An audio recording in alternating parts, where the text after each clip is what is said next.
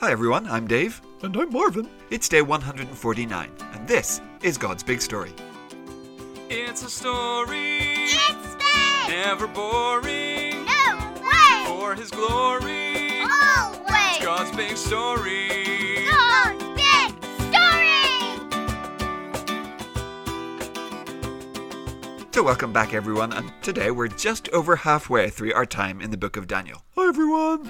Nobody knows what he's gonna ask now. It's Marvin, the friendly, curious cow. Hello Marvin. Okay, so yeah, Dave, we had Daniel and his friends getting trained and not eating the king's food. Yeah, that's right. Yeah, and then we had Nebuchadnezzar's dream about the statue and Daniel telling him what it meant. Yep. And then we had the king's actual statue and Shadrach, Meshach, and Abednego getting thrown into that furnace. That's right. So Nebuchadnezzar, the most powerful king in the world back then, had seen God do some really amazing things. Oh yeah, he sure had. But God was not done with Nebuchadnezzar. God had given him his power. He had made him king. And yes, Nebuchadnezzar was powerful, but God was going to show him who was really in charge of this world. Okay. So today's reading is actually Nebuchadnezzar himself telling the story of what happened to him. Oh, interesting. Okay, well, who's reading today? Today it's our friend Valerie. Oh, hi Valerie. Hello.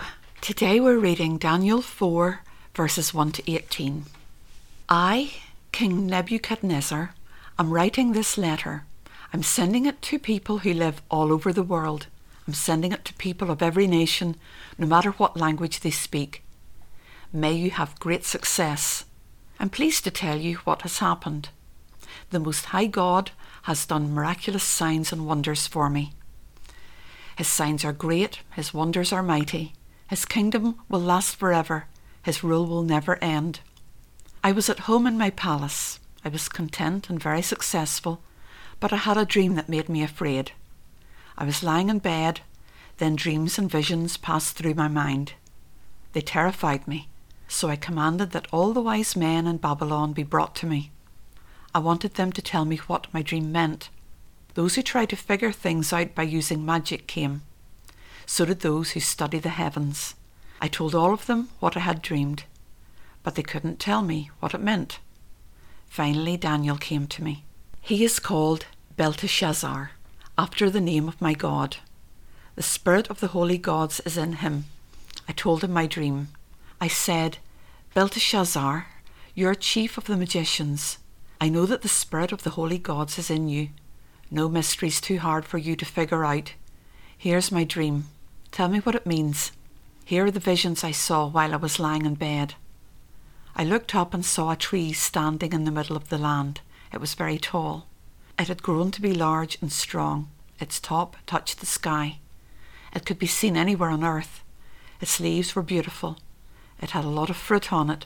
It provided enough food for people and animals. Under the tree, the wild animals found safety. The birds lived in its branches, and every creature was fed from that tree. While I was still lying in bed, I looked up. In my visions, I saw a Holy One. He was a messenger. He was coming down from heaven. He called out in a loud voice. He said, Cut down the tree, break off its branches, strip off its leaves, scatter its fruit. Let the animals under it run away. Let the birds in its branches fly off. But leave the stump with its roots in the ground. Let it stay in the field.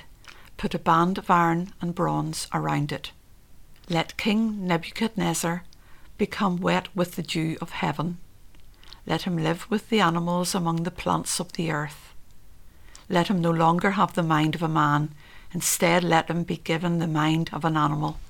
Let him stay that way until 7 periods of time pass by. The decision is announced by holy messengers, so all who are alive will know that the Most High God is King. He rules over all kingdoms on earth. He gives them to anyone he wants. Sometimes he puts the least important people in charge of them. This is the dream I, King Nebuchadnezzar, had. Now tell me what it means, Belteshazzar. None of the wise men in my kingdom can explain it to me, but you can. After all, the spirit of the holy gods is in you. Thanks, Valerie. Okay, so yeah, this time Nebuchadnezzar told Daniel what the dream was, huh? Yes, and you can tell he hasn't forgotten everything that he's seen before. He knows the Spirit of God is with Daniel. Now, he hasn't got rid of the magicians, he's still kept them around, but he does know that Daniel can do things that they can't. Okay, yeah. So, this dream, what did it mean, Dave? Well, we'll find out that tomorrow, Marvin. Oh, I gotta wait again? You do. Boys and girls, we're now 149 days into God's big story. And I don't know how many times we've seen it, but we should know what Nebuchadnezzar knew. God can do things that nobody else can. He saved Shadrach, Meshach, and Abednego from the furnace. He sent a huge fish to rescue Jonah. He sent fire from heaven to burn up Elijah's altar. He brought the widow's son back from the dead. He brought down the walls of Jericho. He made manna and quail and water from the stone in the desert. He sent 10 plagues to Egypt. He destroyed Sodom and Gomorrah. He sent the flood and rescued Noah in the ark. And of course, he made this world and everything that's in it. Yeah, that's a lot. It is, and that's not even half of what we've talked about. Today, boys and girls, praise God. He is the one true God who can do what no one else can. And isn't it good to know that it's His family that we've been invited into? Thank God that He has revealed Himself to you, the God who saves, and thank Him that He has done what no one else could do, saved us from sin and death. Yeah, amen.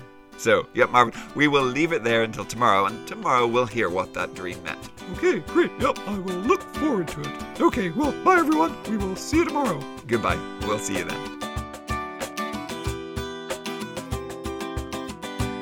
God's Big Story is a ministry of Eden Grove Presbyterian Church. Music and jingles by Dave Josh.